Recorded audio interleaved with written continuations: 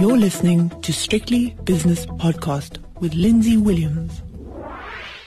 This podcast is entitled Dealing with the Debt Burden. It's part of The Great Shutdown and its Medium-Term Effects, a series from the 91 Investment Institute. With me is Russell Silberston, investment strategist, macroeconomic and policy research at 91 in London. Before we get into the semantics and the details and the nitty-gritty of this chat, Russell, debt is a four-letter word, but so is love and so is hate. Do we love or do we hate debt at the moment, in general terms?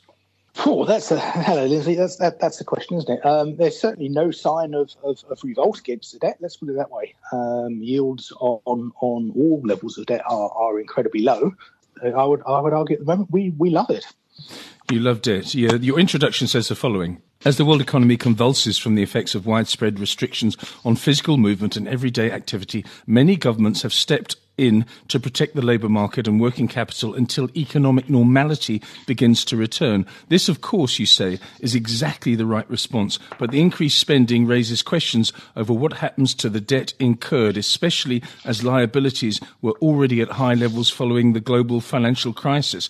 But it isn't just governments that face high debt. Both corporate and household borrowing have also been increasing steadily in recent years, buoyed by historically low interest rates. In this paper that you kindly sent me, you set out your thoughts on the consequences of this debt, and you also suggest some ways to deal with it in the years ahead. So what you're saying is we're bringing something forward, but in the long term, we're going to have to pay for it. I think that's exactly right, Lindsay. So, generally, I think the act of borrowing, as any of us would do, is bringing forward consumption, smoothing that consumption over a lifetime. And I'm absolutely clear in this paper that what governments have done is completely and utterly necessary. We are facing an economic downturn of historic proportions, and they have to protect people's jobs. They have to protect companies and the working capital of the economy, such that when we do bounce back, we can sort of bounce back quite quickly because the jobs are still there and the capital's still there. But yeah, the starting point isn't fantastic. I've used data from the Bank of International Settlements that aggregate it across the world. It's slightly lagged. Last update I had was in September 19, but since December 2008, so the start of the global financial crisis, the BIS data shows that debt across three subsectors, and those subsectors are governments, households and corporates, has increased just over $50 trillion. So the increase we've seen since then has been absolutely monumental. And of course, now they're spending more. It's going to be increasing even more in the months and years ahead. 50 trillion, that's a number I can't even comprehend, Russell.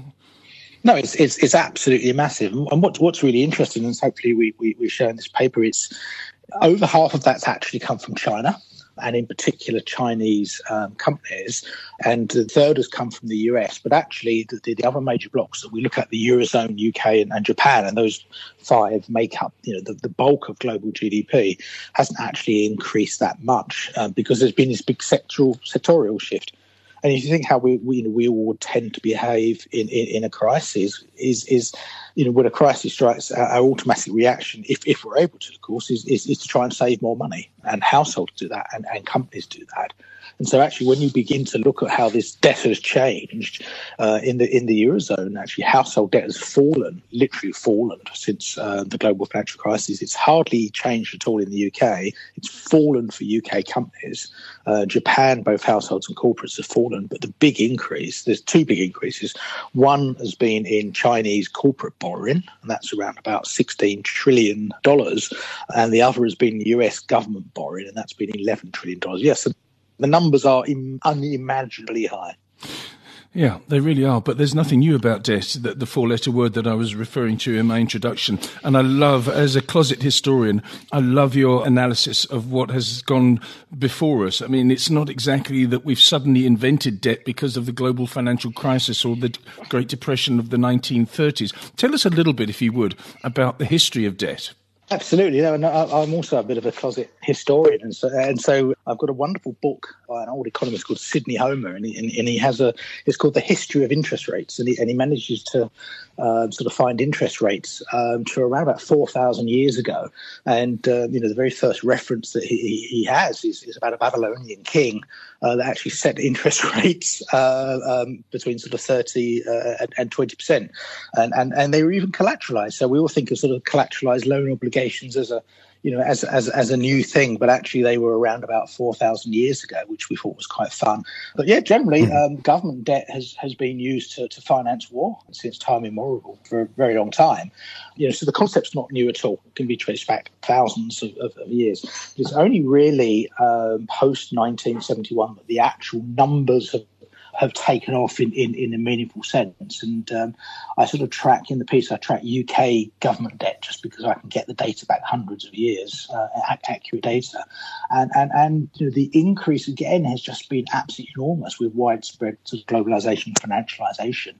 So whilst there's sort of nothing new about the concept, and as perhaps we can discuss, there's nothing new about the concept of how governments traditionally have dealt with debt.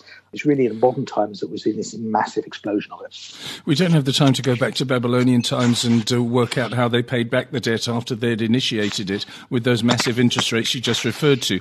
But what is a very interesting slide in your presentation, which you sent me, is the following, and this is the title: The Recent Build-up in Debt and the Additional Burden of COVID-19. So obviously the great financial crisis meant that debt escalated, or the level of debt escalated enormously. And now with COVID-19, it's escalating even more. It's probably gone parabolic if you look at a graph. So there's before COVID-19 and before GFC, and there's after. Now this again is fascinating, and in future times, closet historians like us will be looking at these case studies. Absolutely. And again, just to reiterate, I don't think there's any choice about this. Government at the moment is in certainly large parts of the Western world, is literally substituting for the money that we as consumers and businesses as investors, or in terms of investment, will be doing. So, yeah, I mean, they have to do this, but it's a question really then of, do we get to a point where, to use your analogy, markets actually begin to sort of hate this and fall out of love with government debt? And it's just not clear to me where the equilibrium is. At the moment, there is a case that actually it doesn't matter. And if you look at what's happened in Japan, their government debt to GDP is absolutely enormous, and it's going to get even worse. But investors are completely repressed by the Bank of Japan. Bank of Japan literally just print enough to buy all of that debt. And it's a little bit like spinning plates. It's great while it's carrying on, but if markets begin to really rebel against this, then there's all sorts of problems, and so historically, lots of ways which that has been dealt with. It's a very interesting point you've just made, because one of your slides is entitled, Does Debt Matter? Now, I've always been told that, Lindsay, if you have a couple of £1,000 debt with your bank, it's your problem. If you've got a couple of £100,000 debt with your bank, then it's the bank's problem, not yours. And does it really matter? The government of the United States, the US Federal Reserve, the Bank of Japan, the European Central Bank can keep on issuing debt as much as they like and load their balance sheet with debt, but it doesn't really matter. But does it matter? As I said, it's a four-letter word. Absolutely, and I think that the reason it doesn't matter is that investors are essentially being repressed, and by this, repression is quite a specific term in financial markets, and investors are essentially forced to buy that government debt at yields they probably find uneconomic, and if they had a free choice, they'd go elsewhere. So either via regulation, sort of liquidity requirements, through say, for example, Japanese yield curve control, they say the rate is X and it stays there. So it's a question of credibility, and whilst that credibility stays, then it's absolutely fine. And so, yeah, it's not clear. It's not clear it matters, but I just think it's something we should all absolutely be aware of, because there may come a point where it does matter, but trying to identify that, of course, is is the big question. Yes, it's a very big question indeed, and it's not for the man and the woman in the street, but it's for people like yourselves at 91 to worry about these things. You say in your conclusion, in Paper Promises, Philip Coggan opens the book by stating that the massive debts accumulated over the last 40 years can't be paid in full, and they won't be paid. Since it was published in 2011, debt across our three principal sectors and major economic blocks has increased by another $35 trillion and is expected to increase substantially more in response to the huge economic dislocation caused by COVID-19. So 35 trillion could go to 70, 100 trillion. And then in your fascinating final slide, you say the following, dealing with the debt burden, and it's number 1, financial repression, 2, and it goes on to number 7. Let's just briefly, if we can, quickly go through the 7 points you make without too much detail. Financial repression is number 1. You mentioned it earlier on. What do you mean by financial repression, and what do you mean by highly likely?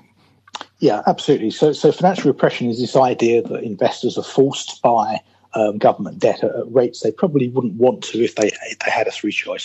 So there's two examples that make this quite familiar. One would be yield curve control. So, for example, the Bank of Japan says, we will buy all government bonds at a rate of 0. And therefore, there's no free market. The Bank of Japan is the buyer of last resort, and they're printing money to do it. We think this is going to happen in the US. The rate is to be determined, and they're likely to say we will buy all shorter dated government bonds, perhaps 2 years, perhaps even 5 years, at a rate of, let's say, 0.25%. And therefore, even if you want to sell government bonds, it doesn't really matter because the Federal Reserve is the market. So that's one way. And the other way is really just through regulation. So, for example, and very quickly, one of the regulations that came about after the GFC, global financial crisis, was requirement for banks to hold high-quality liquid assets.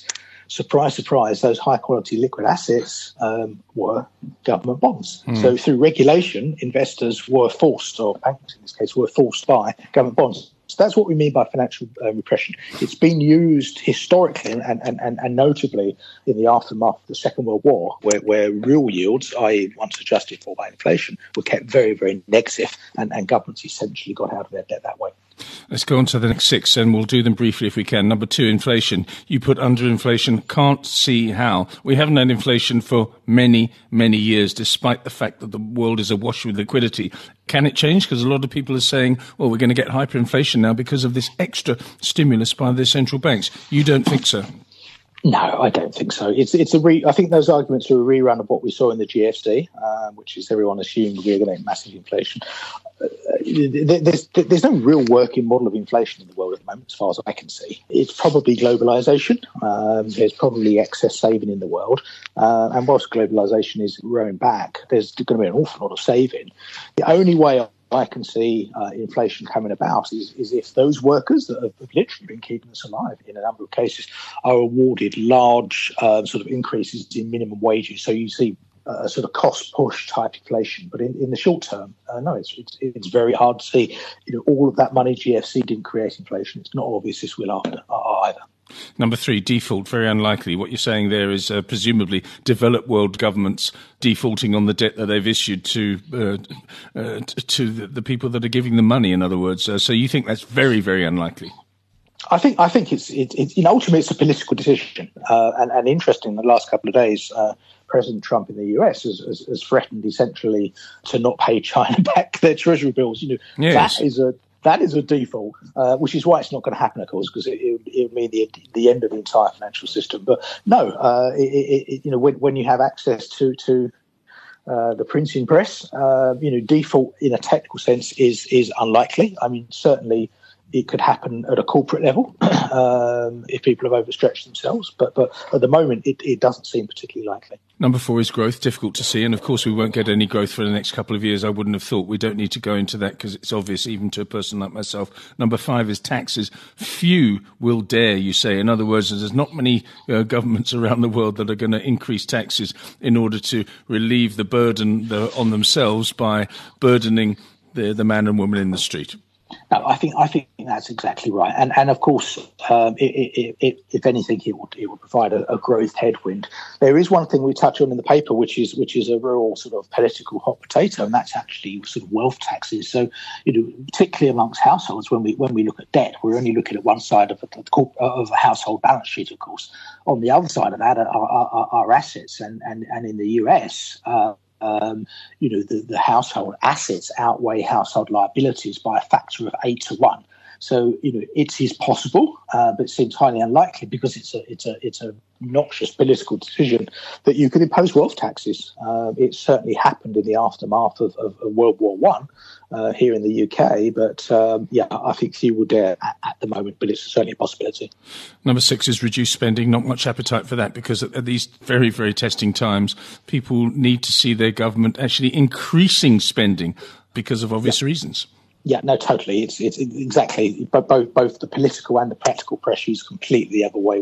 We're going to try and become much more resilient. I think one of the lessons certainly here in the UK, and I think in the US, is that we've run the public sector very, very lean. We've gone for efficiency over resilience, and arguably, as I think I say in here, that's actually been a false economy because we've now ended up spending far more than we would have otherwise. So no, I think just no appetite at all. And the final one is funny money requires political will, you say, under the funny money headline. What do you mean by funny money, first of all? And secondly, requires political will. Well, that's, in these funny times, is very, very unlikely as well. Yeah, no, it is. So funny money is things like helicopter money. It's things like sort of modern monetary theory, and it's really easy. If we go back to our history, I talk about a guy called Dionysius of Syracuse, and he was in trouble, and he literally recalled all of the money in the system, and he changed the 1 drachma coins into 2 drachma coins, and solved his debt problem. Politically, it's very, very easy to get more money into the system. You just need to print an awful lot very, very quickly, helicopter money. But of course, to do that is a very heavy political decision. And given the sort of history, particularly in Europe, of that sort of thing, although obviously we know Zimbabwe's tried the same in recent years, you've got to be very firm in your political view if that's the way you want to go. So helicopter money, it's possible in a limited sense, but I think we worry that once you sort of open that box of actually literally printing unfunded money, it's going to be very difficult to put the lid back on it again. And modern monetary theory is just this idea that governments can't default, and as long as inflation remains low, you can pretty much sort of raise as much money as you want, and that doesn't seem to be a particularly robust theory to me either. So we lump all of those under funny money, and it's certainly possible. We're going to need radical solutions, but ultimately this is not about central banking. It's not about sort of independent fiscal authorities. It's about politicians actually wanting to do this. I shouldn't find it fascinating, but I do find it fascinating. Russell, thank you so much for your analysis. That was Russell Silberston, investment strategist, macroeconomic and policy research at 91 in London. The views and opinions expressed in these podcasts are those of Lindsay Williams and various contributors and do not reflect the policy, position or opinion of any other agency, organisation, employer or company associated with strictlybusinesspodcast.com. Assumptions made on the analyses are not reflective of the position of any other entity other than the speaker or the author. And since we are critically thinking human beings, these views are always subject to change, revision and rethinking at any time. Please do not hold us to them in perpetuity.